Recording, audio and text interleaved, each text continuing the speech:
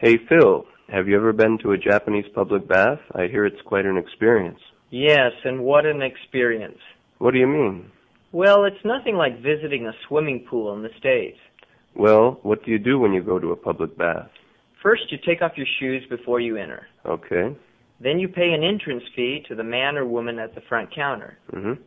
Next, you get undressed in the dressing room, and I was very surprised and a little embarrassed to see that the woman who took my money was sitting on a platform where she had a clear view of the men's side of the dressing room. Really? This allows the workers to keep an eye on the patrons' belongings while they're in the bath. Wow. And do you wear a bathing suit or something? Oh, no, you don't wear anything. Then you go into the main bathing area and wash your body while sitting on a small stool about 40 centimeters high. On a stool? Yeah. It was really hard getting used to bathing in that position. Sometimes, even, people wash each other's backs. Oh, really? So what do you do after that?